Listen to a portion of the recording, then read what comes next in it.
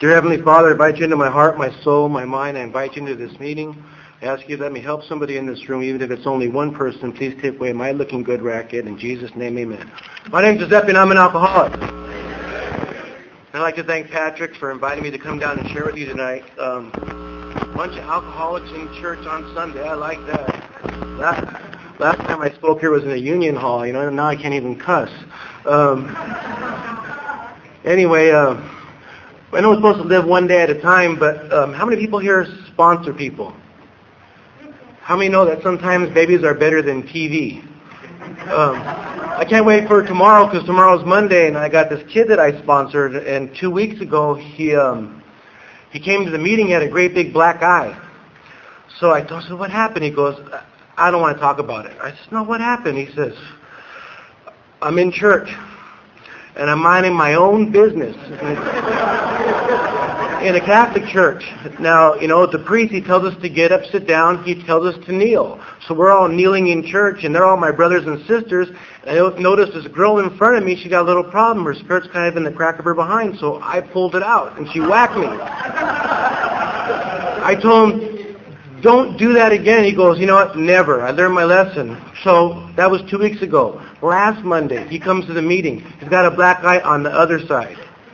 I says, what happened? He says, I don't want to talk about it. I go, spill the beans, what happened? He goes, I'm in church, and I'm minding my own business. Now, the preacher, he tells us to get up, sit down. He tells us to kneel. Sure enough, the same girl's right in front of me, and she has the same problem. I didn't do anything. The guy next to me, he pulled it out. I knew she was going to get pissed, so I got it and put it right back where it was. Loosen up, you guys making me nervous, come on. If I didn't have fun in Alcoholics Anonymous, I wouldn't be here. Anyway, I'm here to share my experience, strength, and hope. I'm not an authority on Alcoholics Anonymous, alcoholism. All I know is that I just stopped here on the way to the graveyard, and I've been here ever since. As a matter of fact, when I got here, I wasn't even really an alcoholic. I might have done some recreational drug abuse, but an alcoholic, no way. And I started thinking about it after the fog started clearing, and I did have a 3012, and that's 6502s, but that was bad luck. And my last drunk driving was on Halloween night, 1986, and I knew I was in trouble. So I figured I better get creative. So it's Halloween night, and this cop pulls me over, and he says, where the hell do you think you're going? I says, Halloween party. He says, what the hell are you supposed to be? I said, drunk driver. He says, you're doing great. He says, matter of fact, I ain't even really a cop. I'm going to the same party. Why don't you ride with me?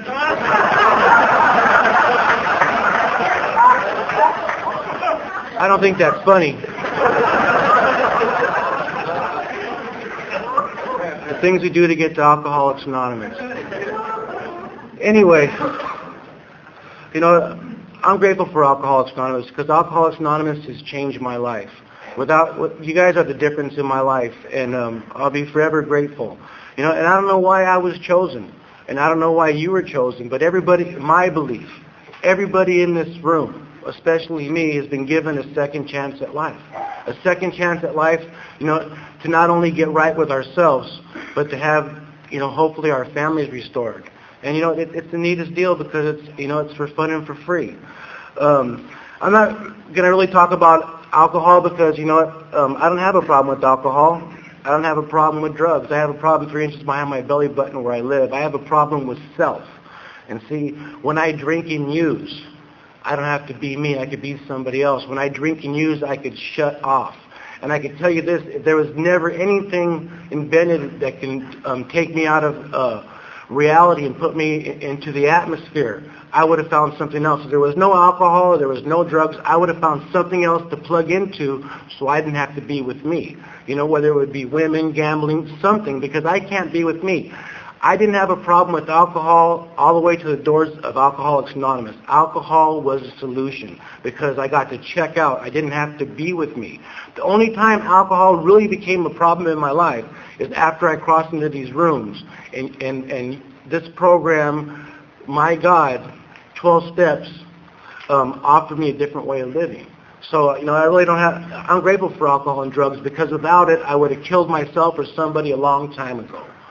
Anyway, I've done a lot of, 10 steps, 4 steps to find out what happened. I didn't do that in the beginning because, I was an idiot. I like to play the game, I started searching back, trying to find out what happened. And, I'm full-blooded Italian. Matter of fact, when I came to Alcoholics Anonymous in 1987, I was wearing a gangster hat and a trench coat and driving a Cadillac that was dying of alcoholism. And I didn't need Alcoholics Anonymous. I just was going to jail because I was a drug dealer, which I'm not going to talk about all that stuff. I was a drug dealer, and I didn't work for 15 years. Everything I did was illegal. You give a kid a name like Giuseppe, let him watch The Godfather, 256 times. I found a higher power. His name was Don Corleone. And what happened was I got busted for possession of cocaine for sale, and I had 3 months before I had to go to court, so I figured I'd come to Alcoholics Anonymous. I had 2 friends that were already here, and I figured that I'd come to Alcoholics Anonymous and for the first 3 months convince you guys that I changed my life, and that by the time I had to go to court, you would write a letter for me or have a parade saying, Giuseppe was Alcoholic of the Month, please don't put him in jail, we need him. It was the only reason I came here. See, I needed AA, CA, and NA so I could stay in LA and not have to worry about the DA. But God had other plans. God had other plans, and I didn't know that, and I've been here ever since. I came in on July 20th, 1987, and kind of a weird thing. You walk into this participation meeting, and the room's about this big, and you got 100 people in there, and they're laughing and joking and scratching on each other and stuff. And and then the baskets came out, so I figured it was a religious program, and I was just kind of confused. So after the meeting, I went and talked to my last spiritual advisor, and that was this cocktail waitress at Sugar's I was going out with. And she goes, listen, bud, she goes, you're going to be going to jail for a long time. And it goes, looks like this is your only chance. And I says, yeah, you're probably right. And I came back the next day, made a deal with God that if he kept me out of jail, I'd stay sober for a year. Learn how to sell drugs and not do them. And if I made enough money, I'd buy Alcoholics Anonymous and New Alano Club.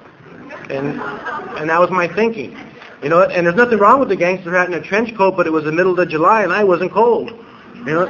What I found out in Alcoholics Anonymous was that I was scared to death. I was scared to death, and I grew up in the streets of East LA and Montebello, and tough guys don't cry. And tough guys hold their mug, and you don't show feelings, you don't show emotions. But I was already blessed, as soon as Ron got up here and took his cake, 11 years in jail. And where we come from, and I think we come from the same place, I'm assuming. We don't cry, we don't show feelings. But my whole life, I was looking through your eyes, not mine. What did you want me to be? What did the guys want me to be? How crazy could I be? See, my whole life was an illusion because, I wasn't living. I was living for you. I just wanted you guys to like me. And now I can come up to a meeting, with all these people, and I can show feelings and emotions because God gave me those feelings and emotions. And I know that feelings ain't right and feelings ain't wrong. They're just feelings. And if I want to come up here and out of gratitude share some tears, that's a real man to me. And that's real recovery to me. And I'm already blessed. I can go home right now because I've already seen the miracle of Alcoholics Anonymous one more time because it will change your life. It will take tough guy criminals, gangsters like me, and turn us into mama's boys. Into mama's boys. And I'll tell you something else. I'm going to get a little ahead of myself. I'm happy to be one of the girls today.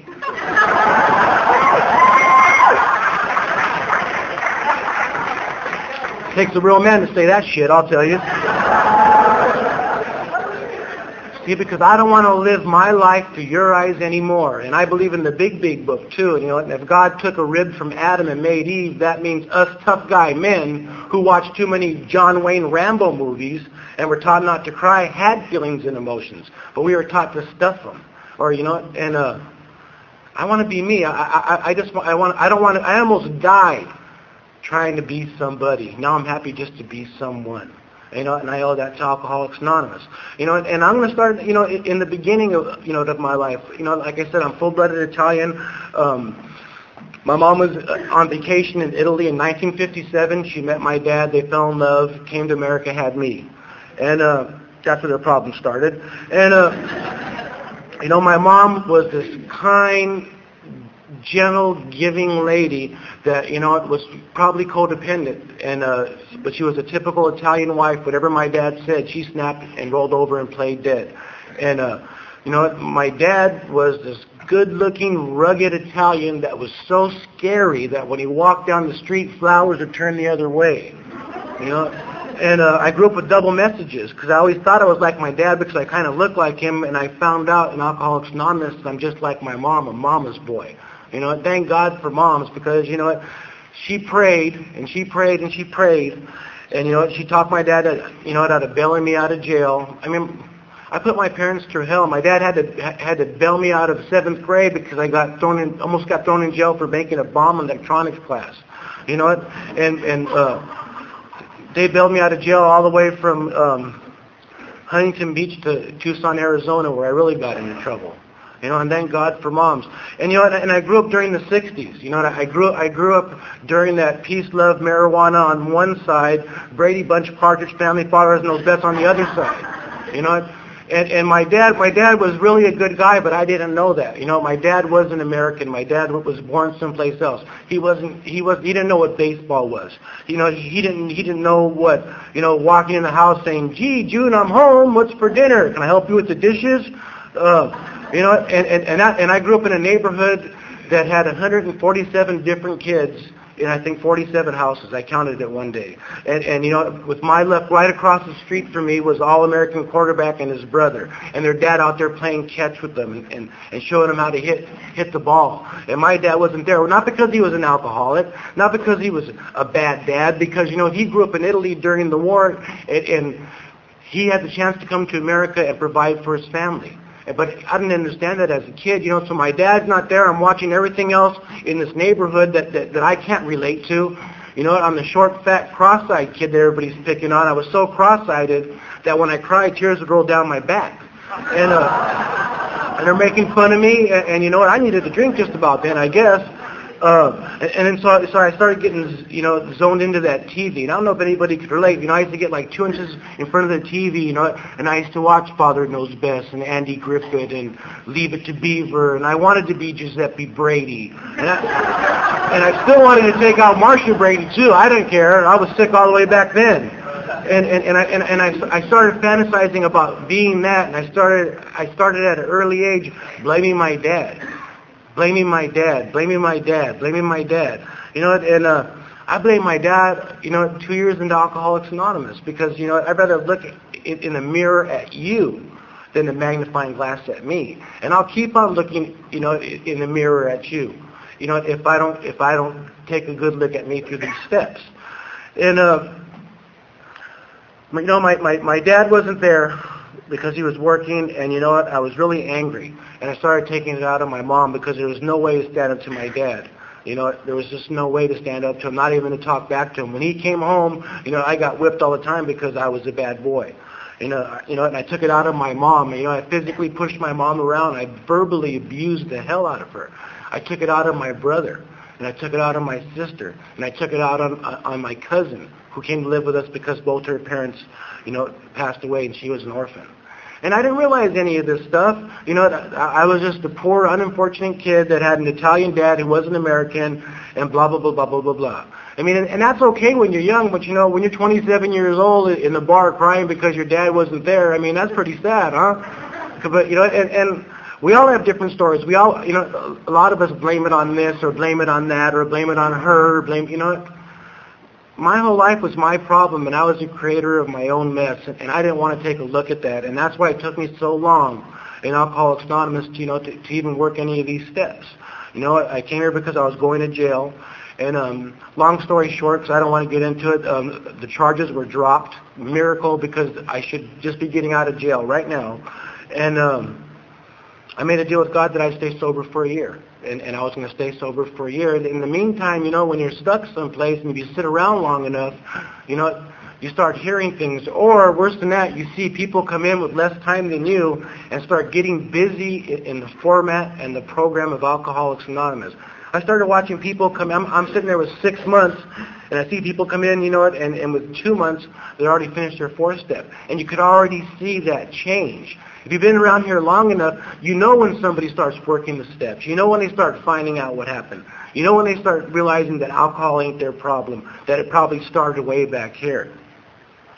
And I got sober with the Mucky Mucks in Orange County. It's a really powerful group. And they were trudging the road to happy destiny, and I felt like I was in the Rose Parade.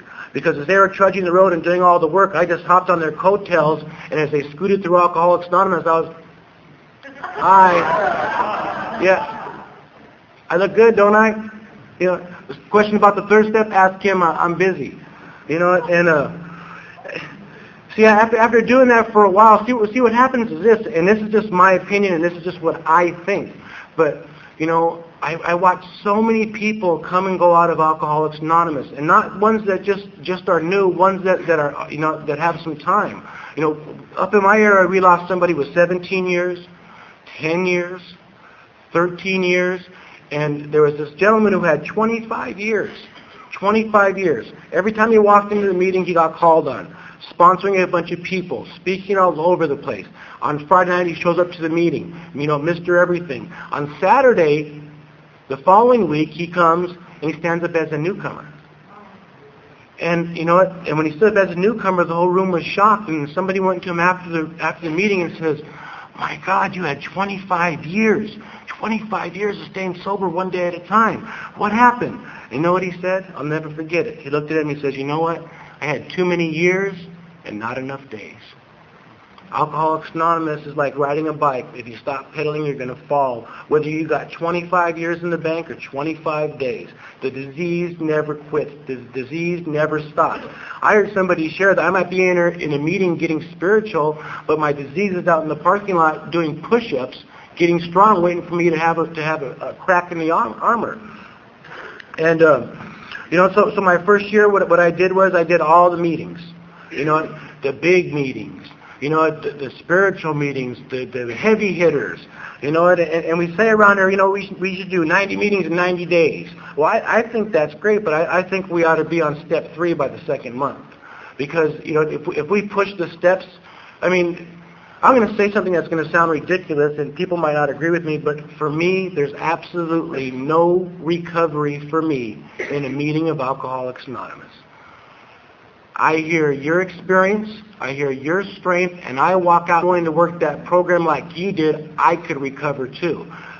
I find comfort in meetings, I find safeness, I find my friends, and I made a family. But I'm not going to recover from alcoholism going to meetings, because I'm hearing you share your recovery. Whether I do 90 meetings in 90 days or I do 2,000 meetings a year, I'm going to walk out hearing, but I'm not going to walk out feeling, because I ain't doing the recovery part of the program. And I could even explain it a little bit easier. Say that, we meet at Lucky John's bar every Sunday night at 7 o'clock to get drunk. And we all show up there, and everybody's all dressed nice or whatever, and we have all the alcohol on the wall, like we have the steps and the traditions behind us, and we just sit there and we talk about getting drunk. Yeah, well, when I pick up that bottle and put it to my lips, we can go to 90 bars in 90 days. I'm not going to get drunk unless I do what? I take the steps necessary to acquire the effect I'm looking for. And in this case, at Lucky John's on Sunday night, we're trying to get drunk, And I can't get drunk because I ain't drinking, but I'm talking about drinking, but I can't. And it's a bartender's fault, like it was my sponsor's fault, And it's the same thing, as stupid as that sounds, it's the same thing in Alcoholics Anonymous. So many people, wholeheartedly in good intentions, come to Alcoholics Anonymous and maybe doing 12 meetings a week, but they ain't doing those steps. Or I'm doing 12 meetings a week, but I'm doing the speaker meetings, the participation meetings, the sober dancers, AA poker,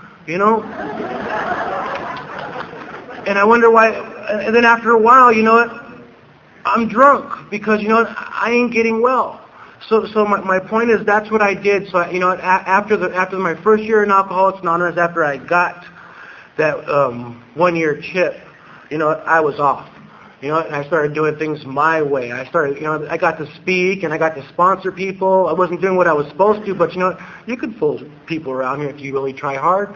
And I got into a relationship, a good relationship with my friend's wife. And I don't want to tell you that stuff, but I'm here to be real tonight because I don't want to entertain you. Hopefully I can help somebody whose program's in neutral like mine was.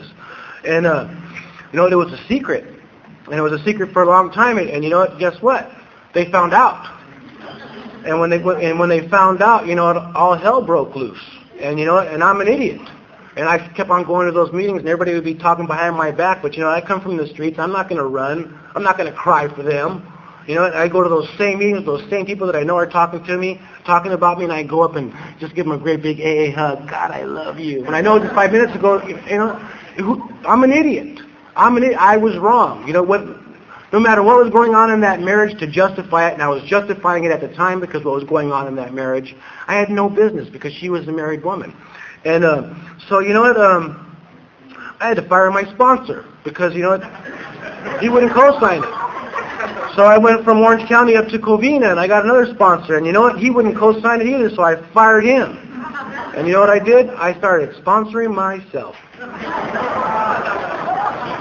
I love sponsoring myself. How many people here tonight are sponsoring themselves? Raise their hands. You see that? That's recovery right there, because it takes a lot of nerve to raise your hand and say, I'm sponsoring myself. But that's what I was doing. I was sponsoring myself, and I was sponsoring her because I'm a good sponsor. And I'm getting sick real slow, one day at a time in recovery. And what happened? Out of nowhere, this great relationship, out of nowhere. What happened? My higher power left. Just got up and left. And her name was Sherry. And that left me with me. And see, because I couldn't look at her, because, I always get the damsels in distress so I could fix them. And if I fix them, they tell me how great I am, that I'm well, and I keep on controlling them because I don't want to take a look at me. And so when she left, I was speaking, I had all these babies, and I just couldn't, and I was falling apart. I was about ready to go drink. And I had too much false pride to raise my hand and say, hey, my name's Giuseppe, and I'm full of crap. So what I did was I figured that I'd have to find another higher power. So I started reading the book to share better. Read the book. To work the steps? No, I got to share better. And then all of a sudden, I'm the kind of guy, I know there's none of you down here in San Diego, but I'm the kind of guy that every single meeting, I raise my hand. Every single meeting I share for 45 minutes, usually about the same thing.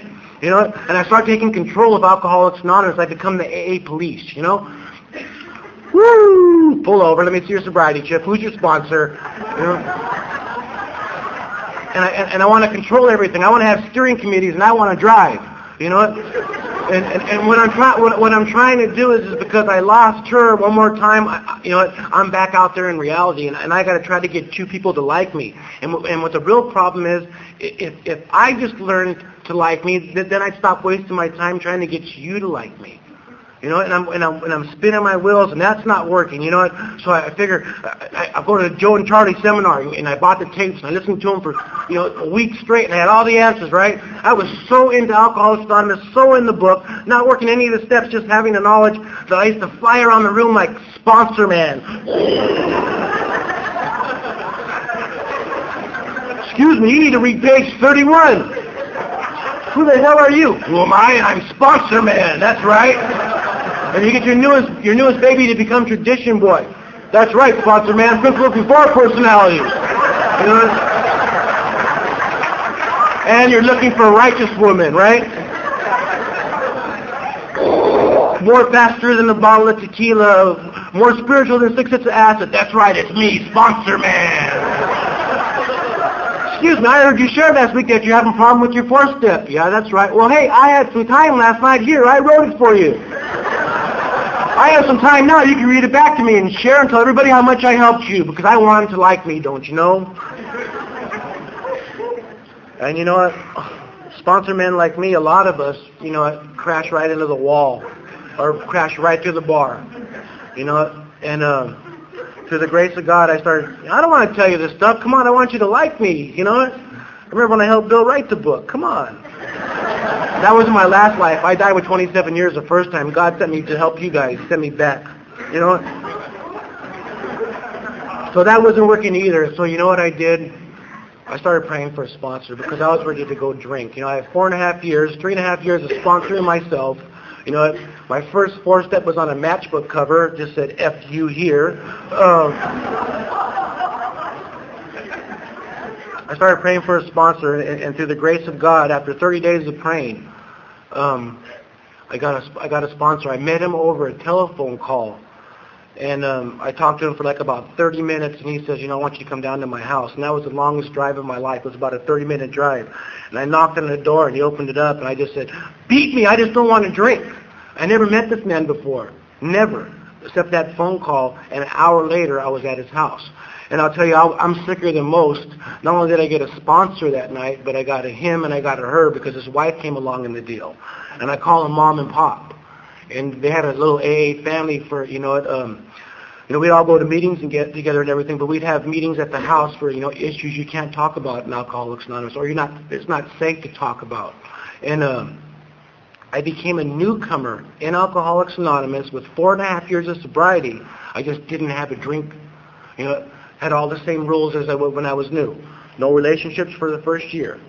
You call every night at 6:30, not 6:29, not 6:31, 6:30. Learn responsibility. You come down here every Tuesday with your writing, and we're going to walk through these steps. And the thing that dominates my life the most automatically becomes my higher power. And I got to get what's wrong in my life, the predominant thing first before I can go on. And what I had to do was write about my higher power leaving. And after I got done with that, then he says, well, before we go on, I want you to do a relationship, because I have trouble with relationships. I don't know why. I had to do an inventory on all my long-term relationships, like 6 months or better. And no, that's not funny. If you're in 6 months, man, you're knee deep. If you're like me, come on. And you know what? I found a pattern. Every single one of my long-term relationships was always exactly the same kind of girl. Different name, different features, but was always a damsel in distress, looking for me to rescue them and fix them so I can run and control their life, so they can tell me how wonderful I am, so I can think I'm okay. All of them. I don't know why they learn how to do that, And that was like, wow. And after we did that, then I had to do an inventory, and I did an Alcoholics Anonymous inventory, and on the fifth column, what part does it affect? My self-esteem. I had to do an inventory on self-esteem, and after I got done with that, I had to do my life story. From my first inventory was from 1 to 5 years old, from 5 to 10, and I had writer's cramps. And you know what I found out with my 4.5 years of sobriety, the reason why I couldn't work a 4-step before? Because the 4th step is not the hardest step to work here. It's the 3rd step. The reason I couldn't do a 4th and 5th or go on with the rest of the steps is because I wasn't working the 3rd step. You know what? So what I did was, if I make a decision to turn my will and my life over to the care of God as I understand Him, then I ain't walking through that stuff alone. And a lot of that stuff I did, I could still go to jail for. So, and a lot of that stuff I didn't want to take a look at. That's why I drank the way I drank, because I was an animal. That's why I drank the way I drank, because I did things to people that it was inhuman. I grew up in the streets. So what I did was step 1, 2, and 3, when I reworked them again, and I found out that steps 1, 2, and 3 are specifically designed to help me find a power greater than myself. When I find that power, then I make a decision to turn my will and my life over to the care of that God. See, I'm just gonna talk out of school here. Alcoholics Anonymous works just fine. But there's sick people like me who like to make up rules. See, you gave me a God. You said you have to find a God of your own understanding. I found one of my own understanding. And I'm having sex with this girl in the back of the car. And this is the same one, my higher power. And she goes, "Don't you think God's going to be mad at us?" And I says, "Oh no, we're doing this sober." And I really believed that was okay. And then I also used to use those two get out slogans. Like, why did you do that? Oh, it's my alcoholic thinking. It's a disease. It's not neither one of those. It's my unwillingness to change one more time and to find something else to blame it on. All the time. Oh, that's my alcoholism. That's why I did that. It ain't my alcoholism. I wasn't drinking. How could it be my alcoholism? So I made a decision, to do this third step, and I had to get rid of that old higher power, and then I found a new one, that higher power had rules, and my higher power today is Jesus Christ, and I know this isn't a religious program, this is spiritual, and I'm just going to leave it at that. I don't want to offend anybody by the J word, but I'd really rather offend you than him, and that's all I have to say about that, like Forrest Gump. So I found a higher power, right? And what I did was I got busy on my fourth step, and what I did was I got in my room and I got a chair for me and I got a chair for God, and I got on my knees and I said, "Dear God, I invite you into this room. I invite you into this chair. Please help me get this cancer out because I'm ready to drink. I got to get it out, and I'm scared." And God showed up because I asked him to. So I started doing this fourth step. I became the doctor and I became the patient. I had to open myself, take that cancer out, which has been running and controlling my whole life, even before I was drinking. Put it on paper. I sweat in the middle of July, and I said, "I didn't want to read." He goes, "No, really, what's up?" And I says, "Because I don't know how to read." And he looked at me and he goes, "You don't know how to read?" And I says, "No." He says, "Did you go to school?" And I says, "Yeah, I graduated from high school. Can't even spell high school. I learned how to sell drugs in high school and be a tough guy." He says, "Well, we're going to send you to college. You have too many court cases right now. Anyway, you can't get a job." I said, "I ain't going to school." He says, "Yes, you are." I said, "I don't know how to go to school." He says, "Yes, you do." And I says, "How?" He says, "Go get in the car." So I'm sitting in college with a gangster hat and a trench coat because I'm really scared now. And I had seen something on TV about dyslexia. So I told the teacher, dyslexia is when you turn things around or you skip a couple of paragraphs or you lose your spot. And I told her, she goes, "Well, I'll have to take you down to go get tested." So I took this great big 3-hour test, and she goes, "Come back the next day." And she goes, I come back the next day, she goes, "I have some good news and some bad news." I said, "What's the good news?" She goes, "You're a very, very, very intelligent person." I said, "And tell those Alcoholics Anonymous people that, please." And I go, "What's the bad news?" She goes, "Well, you have a severe case of dyslexia coupled with a learning disability." I says, "What does that mean?" She goes, "Well, your brain's different." I said, "You've been talking to my sponsor, huh?" I don't think that's funny.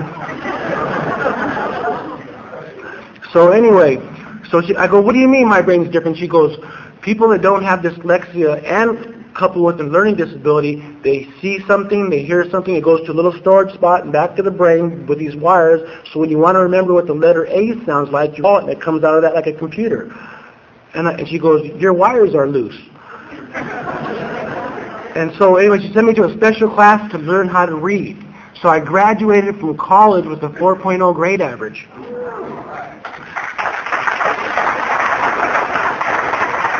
I only took one class, but I got an A.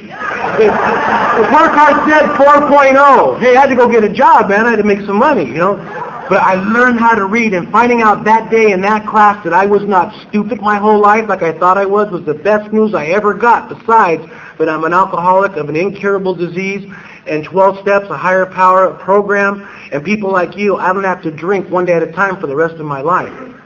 I learned how to read. And which takes me back to my fourth step.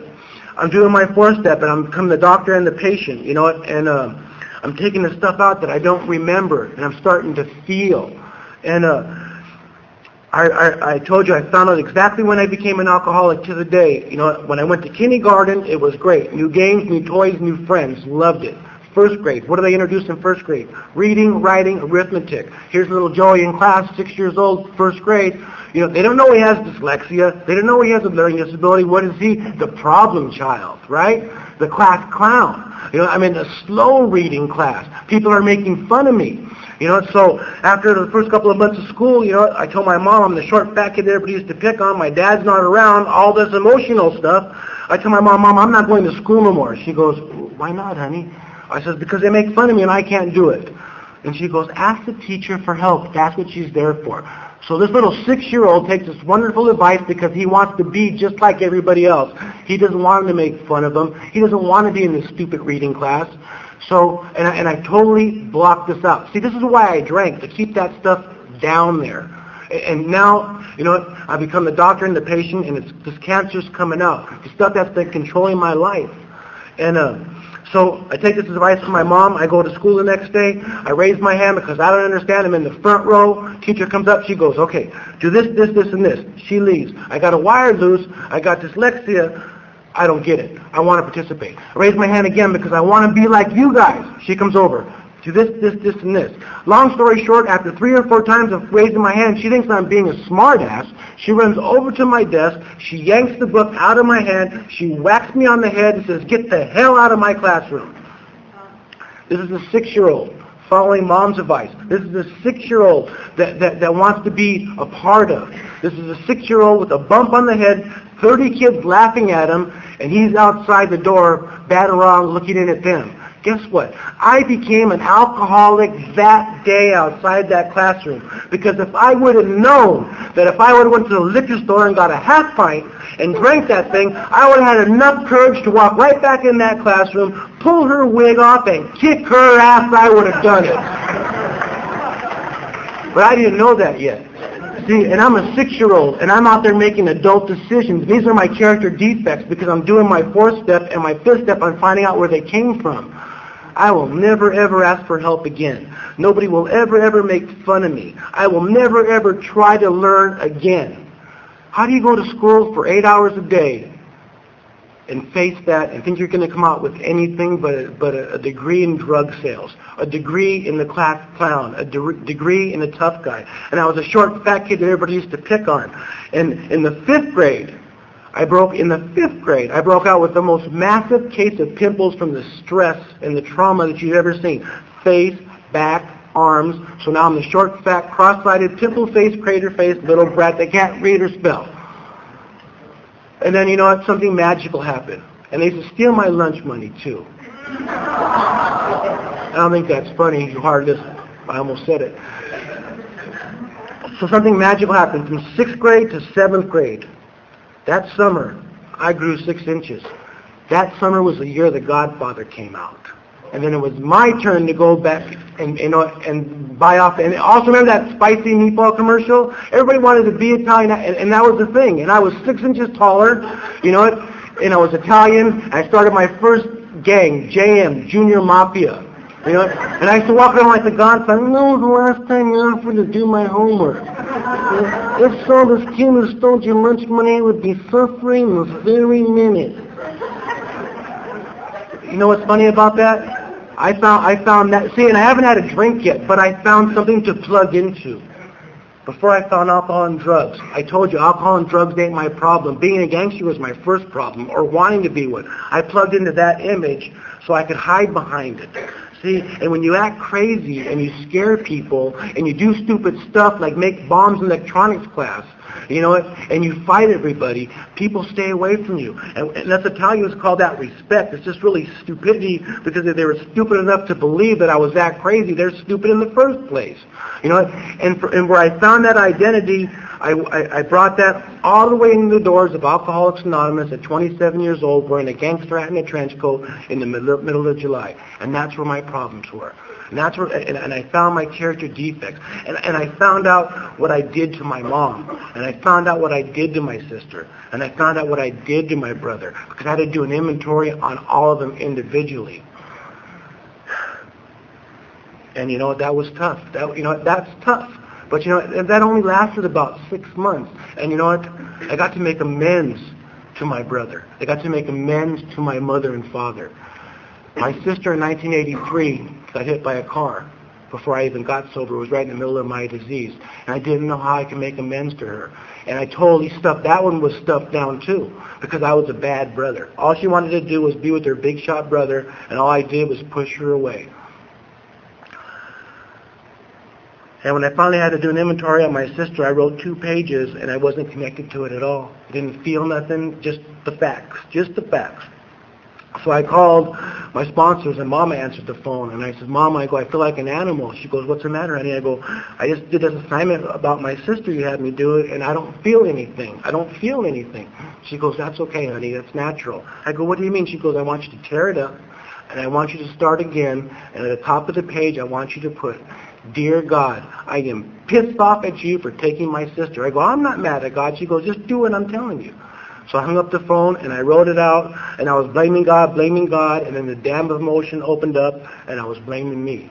And I was back in 1983 when it happened, because when it happened, I locked myself in the room, and I drank and I used for 2 weeks straight, and I could feel it. I was right, emotional mess, and I picked it up, and I went to the meeting. We had a Saturday morning meeting that we all used to go to, and I burst in there and said, Pop, and I'm crying like a baby in front of everybody, and I don't care because I can't stop it.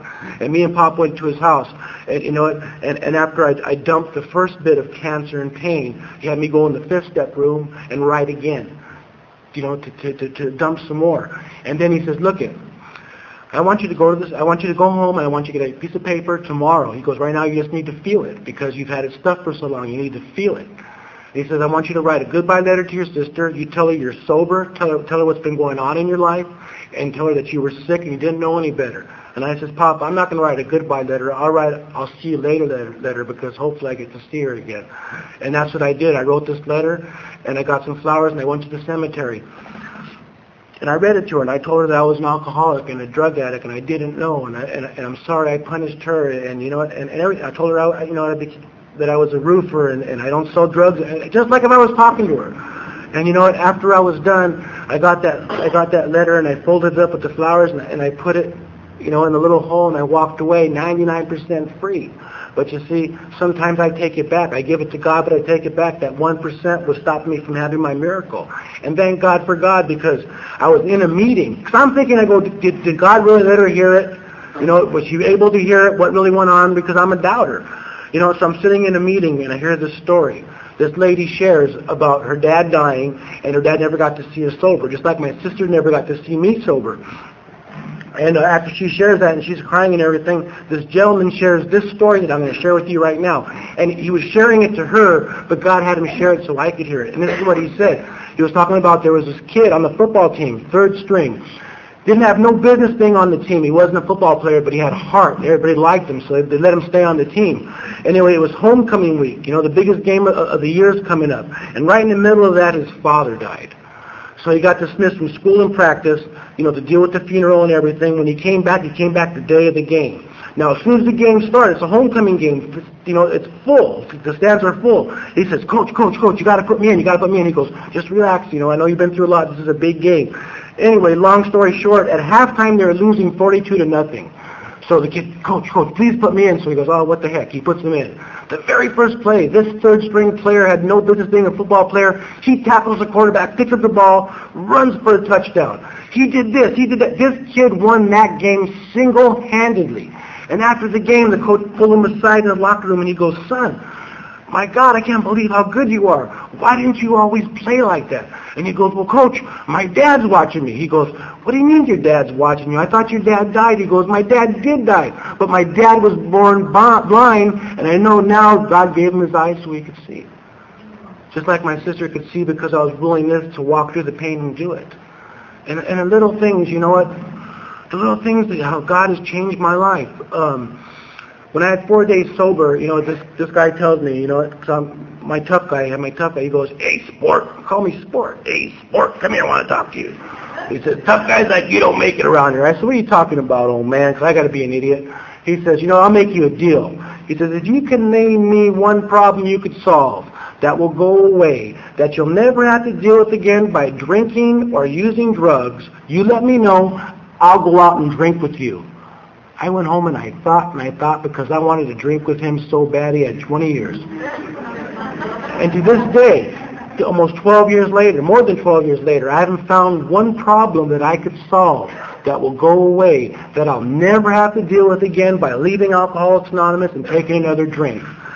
See, he told me that when I had 4 days, because I needed that seed planted then, because, you know, in my 7th year of sobriety, when everything's supposed to be great, see, life goes on. If we're prepared to handle it, then it ain't a big deal. But if we're not, it's a big deal. And in between my 7th and 8th year of sobriety, this is what happened in my life in a 15-month period. First of all, I found out I was a diabetic. I almost died because I didn't know I had it from all the drug abuse. My mom got lung cancer. She fought it for a year, chemo, lost her hair, medicine, all that stuff. She went to the doctor in November. The doctor said she was fine. We had a great big family Christmas in December to celebrate the good news. She went to the doctors in March. She never came home. 30 days after my mom died, my dad, the rock of my life, 60 years old, looked like he was 40, working out every day, got prostate cancer. 30 days later, I watched him shrivel up like a raisin and die. Mom and Pop, my sponsors, or my second set of parents, moved to Indiana, so I lost 4 parents in 15 months. I got out of a 2-year relationship. My brother was in a motorcycle accident, and my dog got cancer. And I'll tell you right now, there wasn't one problem after all that stuff that I could have solved that would have went away by drinking or using drugs. He told me that in 1987. This is 1999. If there's anybody in this room that can name me one problem that you could solve that will go away by leaving Alcoholics Anonymous and drinking and using, you call me. My telephone number is 323-728-7776. You find one that you could solve, I will pick you up in a limousine. We'll drive by this meeting on a Sunday night, tip our hats, and drugs and alcohol is on me on the way to Vegas. See, I say it all the time, but you know, nobody calls and people go out. And there ain't one problem I could solve by drinking or using. And during that 4th step, you know, when it came to my amends, I got to make amends to my mom. I got to make amends to my dad. You know, my dad, my whole life, I was just looking for a that-a-boy. I'm proud of you. You know, he didn't know how to do it. You know why he didn't know how to do it? I was so pissed off at him because I wanted him to be American. You know what? His dad didn't teach him how to be American. His dad never taught him to say, I love you. His dad never showed him, so how could he show me? See, my dad didn't have to change. I did.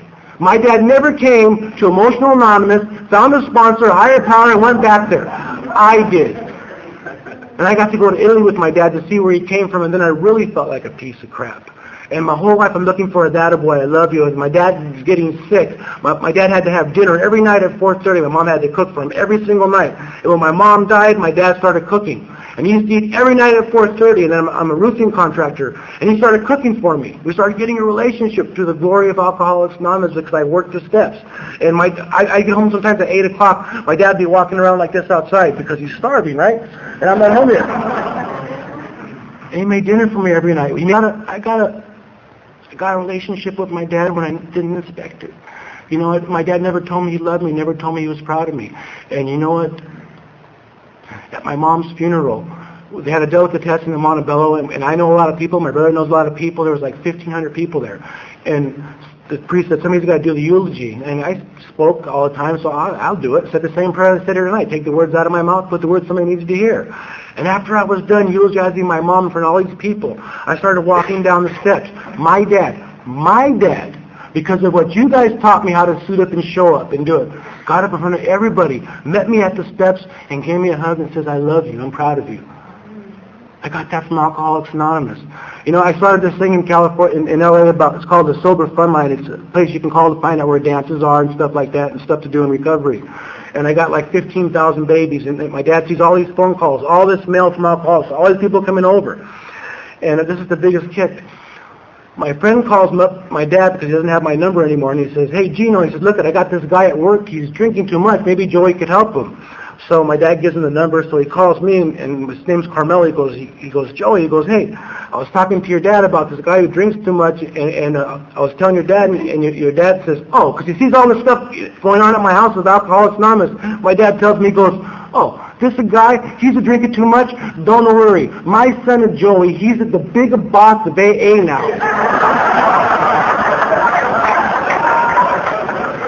I'm not even going to tell you what that means in Italian because I can't take it right now. But my whole point is this: if you're new, if you're fairly new or you're fairly old, you know what? Alcoholics Anonymous cannot, will not, absolutely won't fail. Go to 90 meetings in 90 days. Go to a meeting every day, but work the steps and then give it away to somebody else so you can keep it. Because if I didn't do that sooner or later, I would have been long gone. Now, I'm out of time, so I'm going to tell you one story before I sit down. I have 2 movies that are my favorite of all time. One of them is The Godfather. Yeah, right. And one of them is The Wizard of Oz. I was watching this Wizard of Oz movie one day, and I watched it again, then I watched it again because, I started seeing Alcoholics Anonymous all through this movie. Now, I don't know about you, but it makes sense to me. I think somebody read the big book of Alcoholics Anonymous and then wrote the movie The Wizard of Oz. Because listen to this. In 1939, the big book came out. In 1939, The Wizard of Oz came out. How does this movie start off? It's all in black and white. That's how my life was before God sent me to you, right? Now, the story's about some little alcoholic named Dorothy, right? She's having a big problem. They're having a big intervention for her in the living room, trying to take away the most important thing in her life. What was that most important thing? What the hell was Toto? A short dog? I don't know. So she says, she takes her will and her life in her own hands, and she says, I'm out of here. Sound familiar? She starts heading down that dirt road. Now, who's the first person she meets? The professor. Who the hell is this untreated Al-Anon? He's looking at his Al-Anon crystal ball saying, Annie M is sick and dying and it's all your fault, you damn alcoholic. He puts an Al-Anon not working their program guilt trip on her. So, it's right in the movie, he sends her right back where she came from, right? Taking a trip, not taking a trip. Now, they don't show this in the movie because of the kids, but she stopped at the bar for a couple of short dogs or 2 before she went to face them, right? And right after she's drunk, well, here's the next scene. It's just right out of the book. The alcoholics like the tornado ripping through the lives of their loved ones. It's right in the book. She's drunk. Now, they're all having an Al-Anon meeting down in the cellar. She's trying to get in. Let me in. I'm sorry. Go to a meeting, you drunk. Call your sponsor. So she goes in the house and she bumps her head and goes into a blackout. Oh, no, it gets better. She's on the bed with what, Alkies? The spins. Trying to put one foot down to stop the madness. Now, when she wakes up, she's right in the middle of that tornado, the wreckage of her life. She's looking out the window, seeing everybody she hurt. Annie M, the farmhand, step 7, I can't do it. Who's the last person she sees in that tornado? Herself, the Wicked Witch of the East. That's just her after a couple of short dogs or 2. Now, when she lands, she lands in a meeting of Alcoholics Anonymous because all of a sudden it's all in color and they're all happy, joyous, and free. And being the good meeting that it is, they get her a sponsor, which is Glenda, the Good Witch of the North, right? And what's the first thing she asks her sponsor? Are you a good witch or a bad witch? I'm not a witch at all, denial. Now, she wants to get back home because she's sorry and she wants to make amends, but she doesn't know how, so she says, what do I do? She says, well, you got to find a higher power. A higher power, what's that? Well, we use the wizard. How do I do this? She goes, well, you got to follow the yellow brick road. Trudge the road to happy destiny. Sound familiar? She goes, well, how do I do that? She says it in the movie Rent It. She says, it's always best to start from the beginning. That's just step 1, isn't it? So she starts heading for the Emerald City, which is really the promises on page 83 in disguise. Now, who's the first person she meets? Some newcomer without a brain.